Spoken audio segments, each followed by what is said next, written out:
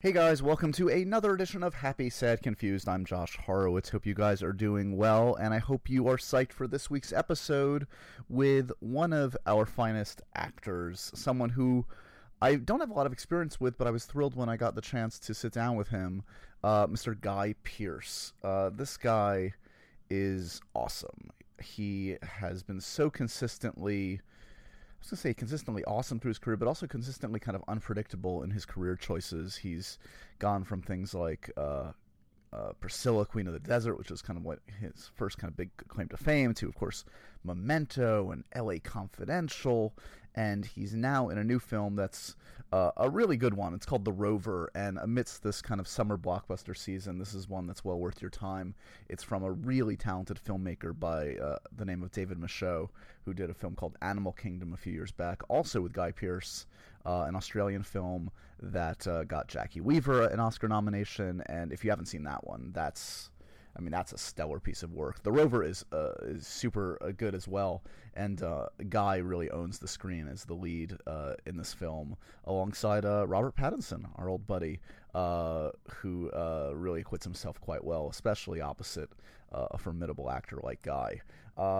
This is a really fun conversation. I was really thrilled with it. Guy Pearce has a really interesting, cool perspective on his own career. He's very open in terms of the kinds of choices he's made, the kind of arc that his career has gone through.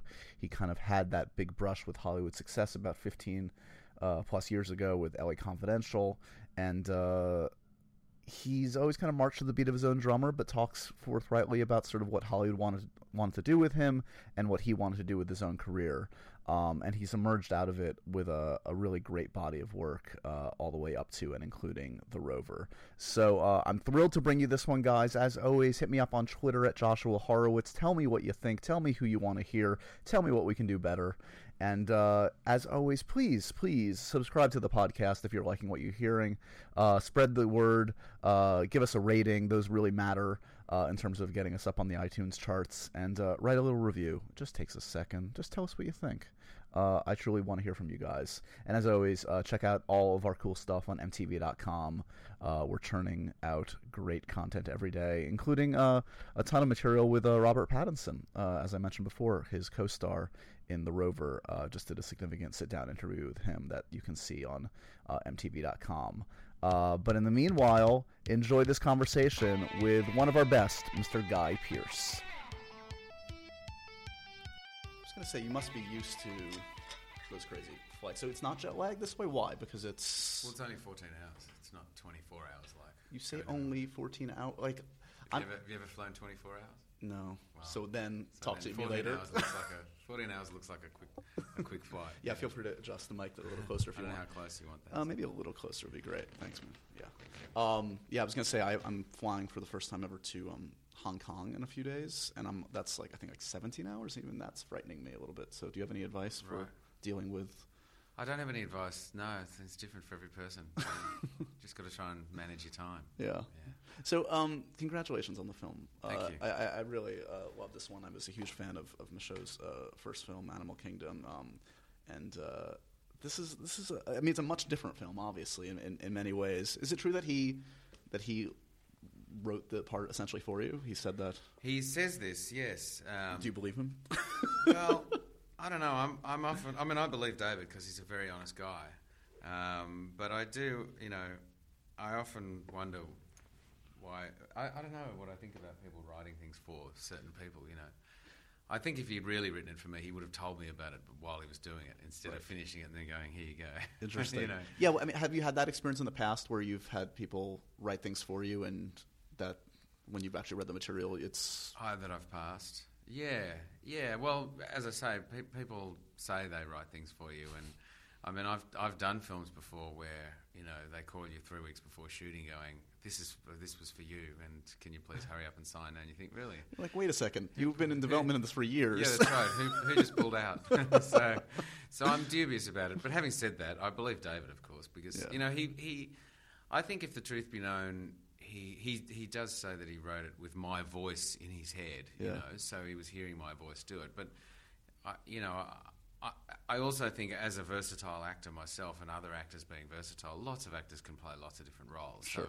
So I don't necessarily believe that, I always say the only person who could play this role. Not that David's saying that, but No, yeah. Well, it's interesting you say, like, written in your voice, because ironically, this character, I mean, a relatively taciturn man. I mean, I'm curious, like, how much voice there was. Yeah, well, I mean, in a literal fashion, I guess. But I mean, like, what does the script for this look like? It's probably pretty lean, I would think. It is pretty lean. I mean, it's really also about what's there in the big print and what's going on internally for characters, and obviously the action.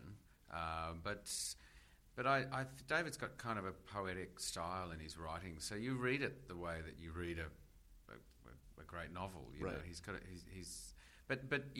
there are elements to it that are obscure and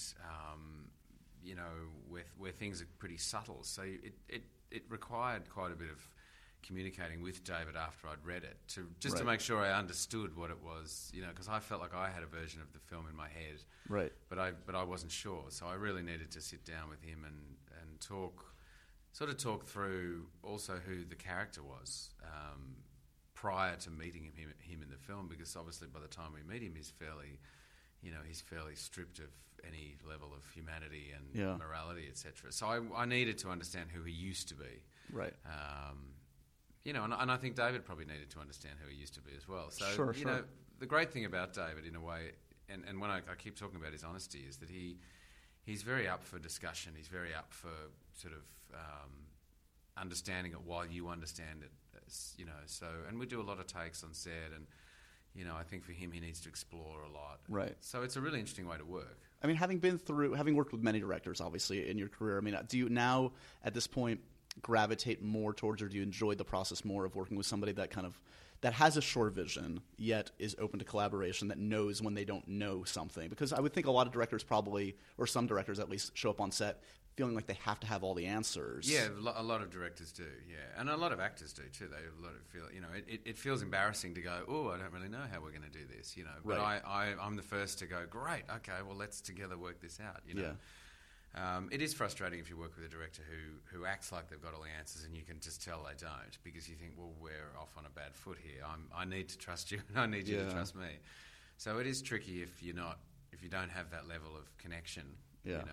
That sort of trust. So how do you manage in a situation like that? Because that does, as you say, has to be the worst experience. You've had some meetings prior, presumably. You like the material, hopefully, but then within that first day or two, you feel in your bones this guy or woman doesn't. Well, it's difficult. I mean, the worst case scenario and the worst place that you end up going to, and not the worst necessarily. The worst is that you end up fighting and arguing with each other, and that's awful. But the safe place to at least know you can get to is by going, okay, well, I just have to stand on my own 2 feet here. Take care of myself. I'll just take care of myself, and if we're arguing about what it is I'm doing, and I really do not believe what you need me to do, then I'm not going to do it. I'm just not going to do it. But you don't want to be in that place. That's an awful place, because then you're sort of in battle together. Right. They're pointing the camera, you're doing your thing, and you're just moving on to the next scenes. And you think, oh, that's excruciating. And what about the case where, like, do you ever get? I mean, I wonder, do you have to play those kind of mind games where a director says, okay, give me one this way, at least for me, and you say you're doing it, but you don't do it? Do you know what I mean? Well, yeah, that's an interesting question, because because they have the power in the edit room. I mean, whatever. Well, that's right, and if somebody really wants something, that's what they're going to use anyway, or at least that's what they're going to aim to use. So you really, you need to be at least convincing on all of it. But I just try to make everything work if I can. Yeah. I think the difficulty too is allowing your own kind of resistance to come in. If you feel that somebody is being insincere or dishonest, it's hard not to have your hackles go up and put your defences up and sort of argue with them. Yeah. If someone was really decent about it and really honest, and they said, look, I don't really know, but I'm exploring a whole lot of things. Can we now just try one like this as well? And can we try one like that? You would be more honourable in going into it, Sure. If I know, for example, that somebody only wants to do version B of a scene, and they're not even kind of open to other stuff, then I'll do everything I can to not do version B of the scene. So it is a very subtle but an incredibly overwhelming thing sometimes. And most of the time it's great. And the other thing is, I'm older now, I can actually handle it better. And I also don't, you know, if I just these days go, okay, fine. If you want me to do one like that, fine. I'll do one like that. And, you know, if in the end it works, great. I was happy to be proven wrong.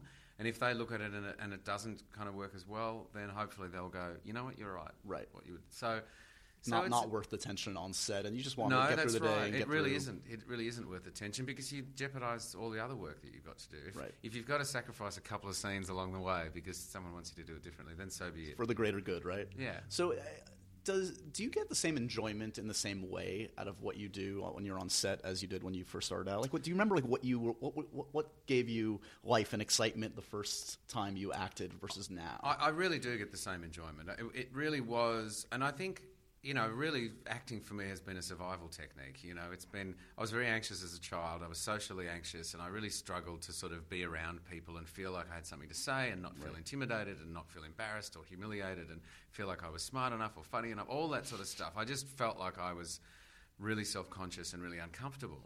And the great thing about acting meant that you had great things to say, you looked really good, the world that was created that you were in was utterly convincing, and you were convincing, and you were convinced by it, and there were no There were very few questions too. Like you had a That's path. right, You that's knew right. what to do. Yeah, and I think the enjoyment that you get out of going, oh, I feel safe in this little moment here because I've got great things to say, etc.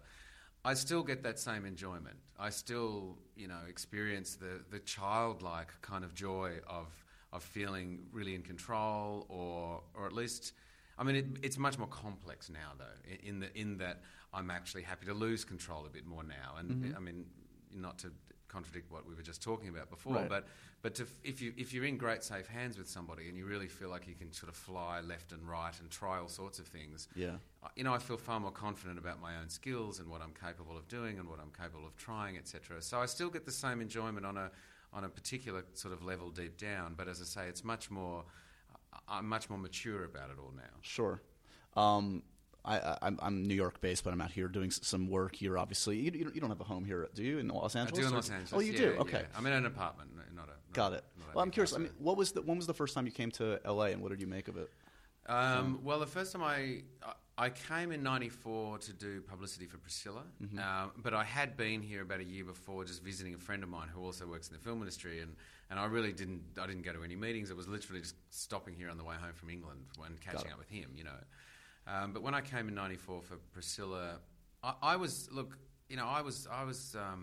pretty anti the idea of trying to carve out any kind of career here. I had no confidence in the career that I had at home, and so I really didn't feel like I just felt like it was going to be a waste of time here. I didn't see myself as competitive like that. I didn't want to use up any energy doing that. I just didn't have the money to sort of do it. I kind of just went, no, everybody, go, you know, back off. Yeah.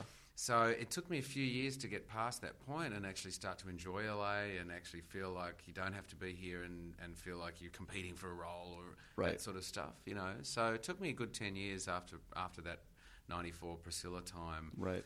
You know, I started getting some great work, as we know. I mean, I did Memento and Rules of Engagement and Time Machine and Monte Cristo. So I got to do all these really good, interesting things, but my internal life was struggling a bit with it all. And I just wasn't ready to feel confident in myself yet, which is, you know, so it was my own worst enemy, and I sort of probably sabotaged my own career. But So well, that's it. Let's dwell on the dark period. No, but I'm curious because, like, I mean, you know, looking at your filmography, I mean, you've consistently worked throughout. I mean, you've had a great career in that, and you've dabbled in just about everything. But yeah, that you can kind of like, I feel like you see that period of a few years where you're clearly. This puts the wrong spin on it, but playing the Hollywood game, and I don't mean that in a pejorative bad way. But I know what you mean. You know what I mean? So for you, was that something that like you had to kind of do your time, and you had to kind of just do it for a while and sort of like just give it your go? I'll be the leading man they want me to be. I'll get the best possible. No, I didn't. I could, you know, I couldn't even sort of say it like that. I really just. You know, for me, it was all about character. It was all about trying to find interesting work and trying to find interesting characters that I believed in. And any talk of, you know, you're going to be a leading man, any of that stuff, I wanted to punch people when I heard that stuff. I found it really excruciating. I just didn't believe that I think deep down it was because I didn't have the confidence in myself, you know. So I really sort of skirted around the outside, and I made it be that everybody else was just insincere. Interesting. So I was pretty negative, I was pretty negative about the whole thing. And as I say, I sort of took a big break in 2001 and looked back at it, just sort of took a good look at it all. And then slowly, I guess through the 2000s, I just felt like I started rebuilding on some kind of level. And really, and I had a great conversation with my agent in 2004 after the proposition, and he saw the proposition and he said, I now fully understand what it is you're doing. He said, I now instantly see this long and obscure but complex and versatile career. I now see that. I now see that's what you're interested in. Not to suggest he didn't see that before, but he definitely was like studio executives or other people going, you're a young, good-looking guy. Put him in that box. Surely you want to be Tom Cruise, right. don't you? And I... when in fact you're more of like a character actor in like a leading man body. You can do the leading man thing. You can do that. You can carry a film, as we've seen. But you are also a chameleon. You also love to. I mean, I don't want to put words in your mouth, but you're clearly willing to let go of your vanity for a project. Absolutely, yes, absolutely. And I think the whole sort of good-looking guy thing. I'm flattered by it, and I always was, and that's great. But I don't know. I guess it's just going. But there's more to me than that. I feel like I've got more interesting stuff to offer than that. And not to suggest that all the leading men out there don't have things to offer. Totally. But so it was a combination of things, because I'd also been on a television show when I was 18 in Australia that was excessively popular. This show, and I was one of 20 characters on the show. But I really struggled with fame and that sort of. Popularity based on being in a show, and I think I was really resisting that again. Right. I didn't believe any of it. I really struggled with it. I just found it was really awkward. I hated losing my private life going out down the street. I have a sister with an intellectual disability, so I feel life is incredibly unbalanced. Right. I couldn't feel myself rising to any public notoriety without thinking about her. Right.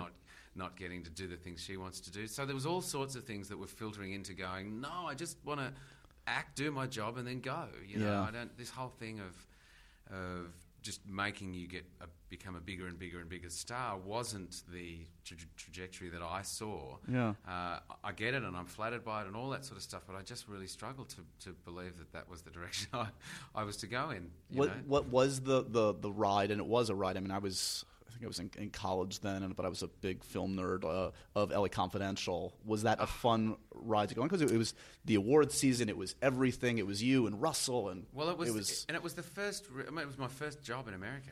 So and one of the greatest films I've ever been in, and probably one of the greatest films of all time. I mean, I literally watched it on the plane ride over yesterday. Oh, did you? And it's wonderful. It's one you can return to every. It really is a classic film, and look, to be part of that. I mean, to me, I'm still on that ride in my own head. I just cannot believe that I had the fortune of being part of that crew, and so the instant ride that occurred, Cannes, and the awards for the film and all that sort of stuff. I saw all that and I felt all of that, but I kind of felt again. I think like I don't deserve to be here, kind of a thing, or a little bit, and I felt like that was all so loud and noisy that you don't sort of hear it properly. It's not really until the years afterwards that I can proudly, quietly on my own sit there and go, LA Confidential's a classic, and I can't believe I got chosen to be in it. So as I say, the real ride for me is I have this real thing about long-lasting effects. I really love. It's like music. I like music that takes me kind of a long time to get into it, and I think the idea of sort of instant stuff, because to me, as instant as something is it'll quickly disappear. As well. So I just feel I can't grasp onto anything that feels that kind of tenuous. Well, and you can apply that to the kind of films that you've done that have resonated. I mean, there's, despite, like, for bring it back to The Rover for a second, it takes place 10 years after, quote unquote, the collapse, but there is a timeless quality. It's not set in any specific, we don't know the details of what happened. LA Confidential obviously takes place in a certain very specific time period, but we're going to continue to return to that trope always in film, and it feels classic because of that. And I just think that there is a really untenable sort of underlying aspect to any artistic form that is really hard to put your finger on, whether it's painting or music or whatever it happens to be. And you feel it in your bones. It's about feeling something in your bones. And to me, a lot about the work that I choose to do, the work that I want to see, how I feel about my career, how I feel about other people's careers. All the answers to all that stuff come from a very, very deep place within me that are all about just feeling right or not, you know. And it's a really difficult kind of thing to explain. And you know, and I now look back at my work and I'm so pleased with everything I've gotten to do. There are some things that I think I was crap in, and some things that I just think are crap, and some things that haven't worked so well. And, sure. But hey, that's how it goes. You know, you can't always choose everything well, and you're not in control of everything. And I also think it's great too, in a way, because you learn from all that sort of stuff, and it, you know, you go, well, that's just life, isn't it? Life, you know, life's up and down, and it's, you know, there are things that you do and work really well and resonate with people, and others that don't, and so be it. But I definitely feel like I'm far more confident with myself now and what I'm capable of, and you know, and much.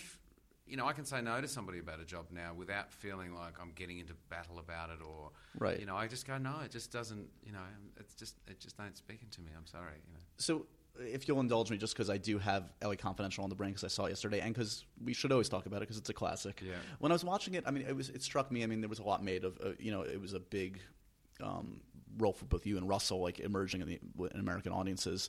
His character is so like animalistic, so just like primal, and there's so much tension between your two characters through the film. And I'm like, what do you remember about interacting with him then? Did you guys try to kind of bring that? I mean, did you go a little method in terms of like the way you carried yourselves off screen in terms of? Well, I never know the answer to that because I feel like it's.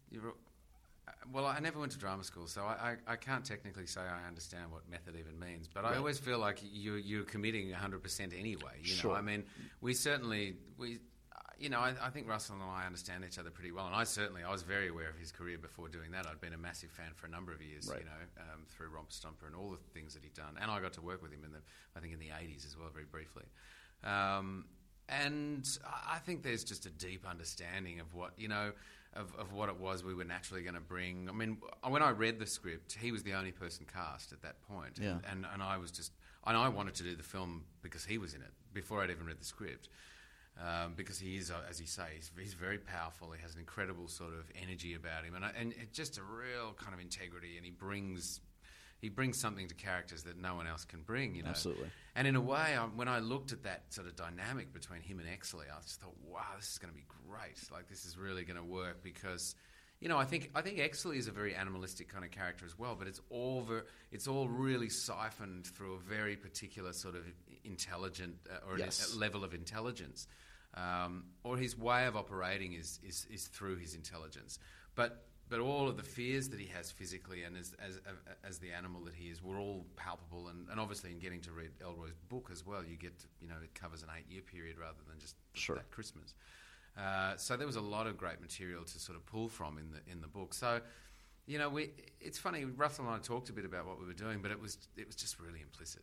You know? Yeah. As much as you knew, and it sounds like you immediately gravitated to that material, was Memento a no-brainer, or was it a risk at the time? Because Nolan had not done, he had done virtually nothing. Absolute no-brainer. Absolute really? No-brainer. Oh, it just totally. Off the page that this is going to be unique. This guy knows what he's doing. I watched Following. Yeah. You know, so I can't remember the series of events. I think I got sent the script, and my agent wrote in the letter, in brackets, by the way, this all goes backwards, in case you know, which was a great tip in a way, because it meant because it really is a confusing film to watch, as you know, and it was totally a confusing film to read.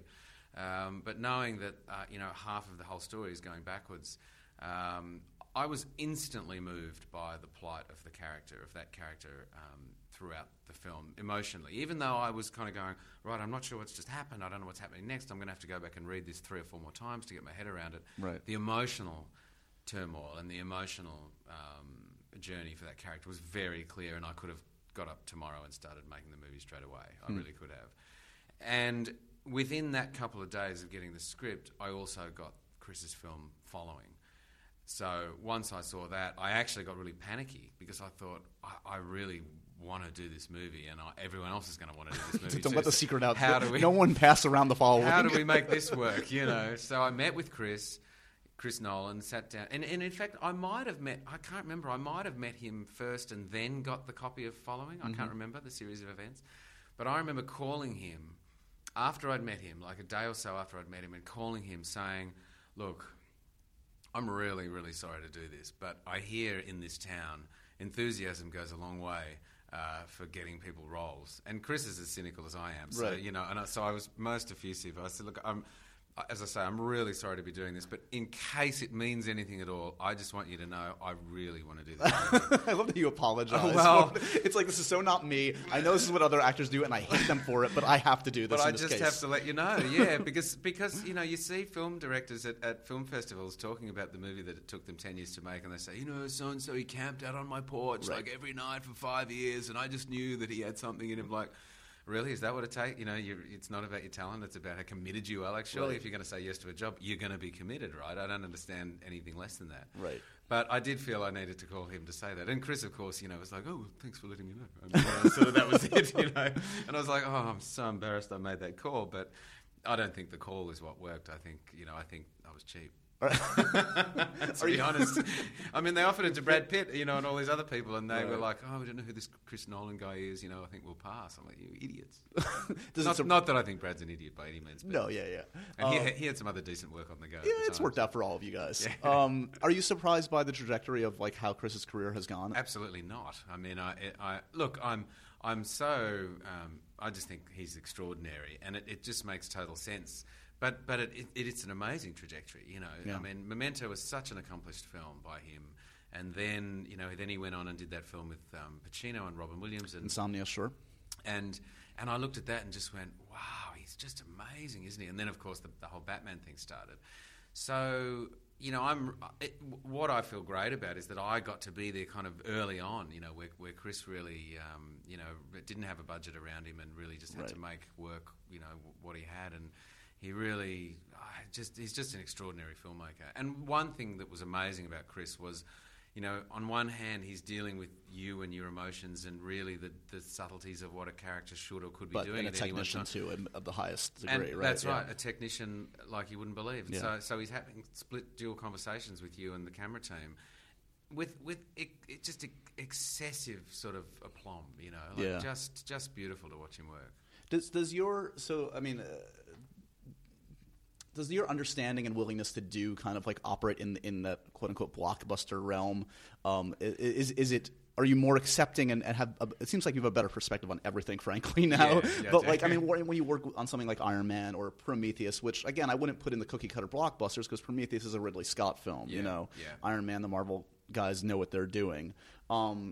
Do you feel like though you come at it in a different way than you would have 5 or 10 years ago? Or are you just sort of less willing to sweat the small stuff and you just kind of go with it? Or No, I mean, I still want to sweat the small stuff, you Yeah. know, and that's, you know, and the great thing about Shane Black and with Robert Downey on Iron Man was that those guys were very much into that stuff as well, and the Marvel guys too. I mean, I had great conversations with them. I definitely feel like I'm more open to certain roles, certain kinds of films than I used to be, but it's also, you know, I still might read a blockbuster, and if it's a terrible script, I'm not going to do it, you know. But I'll still read a small film, and if it's a terrible script, I'm not going to do it either. So, and, you know, I think the fact that I did Prometheus and Iron Man close to each other made it appear like I was on this whole new sort of path. It was just a bit of a fluke, I think, really. what's your perspective on Prometheus? I'm curious because I'm a fan, and I wouldn't say it an apologist. It did very well, got some good reviews, but there were a lot of fanboys kind of like really. I think because it was frankly at the time like the most anticipated like sci-fi thing ever. It was Ridley coming back to sci-fi, and people put such a heavy burden on it. I think so too. I mean, I think the film's extraordinary, and I don't know if I can't be objective, but I know that some people struggled with, one, sort of understand the movie, and two, to kind of really feel like whether it was the appropriate prequel to the Alien films. Right. So it's hard for me to be objective about it, to be honest. I just feel thrilled that I got to be part of it, and I just think the film is extraordinary. I mean, I think the visuals. It's a beautiful film. I mean, it's absolutely incredible. I actually wonder whether it's one of those things that in some years' time people will see it as its own film rather than the kind of the failed prequel to. I mean, failed is too strong a word. But no one's really said that.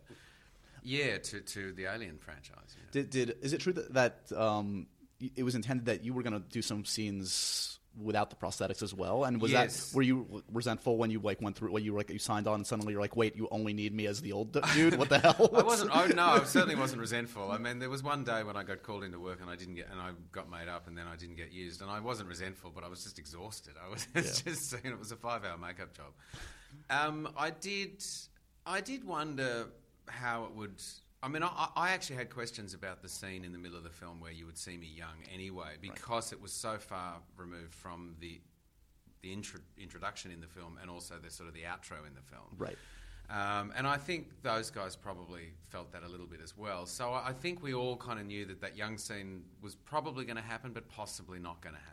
Right. So I was sort of ready for it in a way. But I did a couple of times say, why didn't you just cast some old bloke? Do you have a favorite look that you've ever adopted for a film? Because you think of things in recent years like Lawless, where you infamously shaved your eyebrows. Yeah. I mean, in this one, you don't look like so great in The Rover, with all due respect. Well, I don't know. I mean, there's definitely some looks that I really think. I mean, I do think the Lawless look is pretty spectacular. Pretty amazing. And Prometheus, obviously, for that prosthetic makeup. But to me, it's also just about how appropriate it is for the movie, and if the movie really works, etc. You know. So I mean, Priscilla too. Still, you know, some of the looks in that. But I do enjoy. I really enjoy the. You know, the dressing up aspect of filmmaking. It's and why not? I mean, that's a really. You know, it's such an amazing part of it that can really add to what it is. You know, that a viewer is sort of experiencing. I think you're being pulled away in a couple minutes, so I'll make the last couple semi-quick. But I'm curious, like, you know, you work with a great talented Australian filmmaker in Michaud here. Do you feel, I mean, and you've really done a lot of work in Australia and with Australian filmmakers. How much of that is wanting to be home? How much of it is feeling a responsibility to support that industry and those filmmakers? Well, it's an interesting question, because a big part of it is wanting to be at home, but I actually think at the heart of it really is about just expressing what I know as an Australian, and expressing, that culture, I suppose. Because, again, if I read something and it doesn't really work for me, I'm not going to go home. I'm not going to just be at home for that, just for the sake of being home. Right. So I think being at home and also, you know, if I am assisting, like all the other Australian actors out there working at home who have become names, then great, that's a sort of a bonus as well. But right. I do think, as I say, the underlying thing is still about the work and character. And, yeah. You know, I mean, funnily enough, doing The Rover, yes, I was at home as in Australia, but I was days away from where I lived. I was going to say, I hope you don't have a place over there, because it doesn't look that appetizing. It was like a 9-hour drive and then a 1-hour flight to get home. So it was, you know, it wasn't that easy. Are you good with downtime? Do you enjoy downtime, or are you the kind of person that likes that kind of needs to? Do you mean in between movies, or on a set? No, not on a set. I mean, like, do you kind of try and stack movies pretty much back to back, or do you need? No, one of the things that I learned when I had my big step away from it all in about 2001 was, and I think one of the issues that I'd had was starting to work back to back to back to back, and you take for granted all that time that you have in between jobs when you're not working that much. You don't realise that there's value in that. And when you reach a stage, or when you're lucky enough to actually get to do lots of work and you do back things up, you know, you wonder why you're feeling vacuous and grumpy after 3 movies in a row. So you go, yes, I do think I need to recharge in between jobs. And so I am very good at doing that. And I make music as well, so it's very easy for me to go home and spend 6 or 12 months just mucking around making some music. Well, that's important. You need something to go to, otherwise you're going to and then you crazy, feel completely, when you then start ready to read again and you feel inspired by characters, you really are drawn in, and you know the energy that it takes to play a character is sort of revitalized. Well, you again nailed this one. I'm a huge fan of your work, and it's a, you know, part of the pleasure of doing this podcast is getting a chance to talk to people I've known for many years, but also to meet folks that I admire. And really, congratulations on this. It's been a lot of fun, Guy. Well, thank you very much. It's good to talk to you.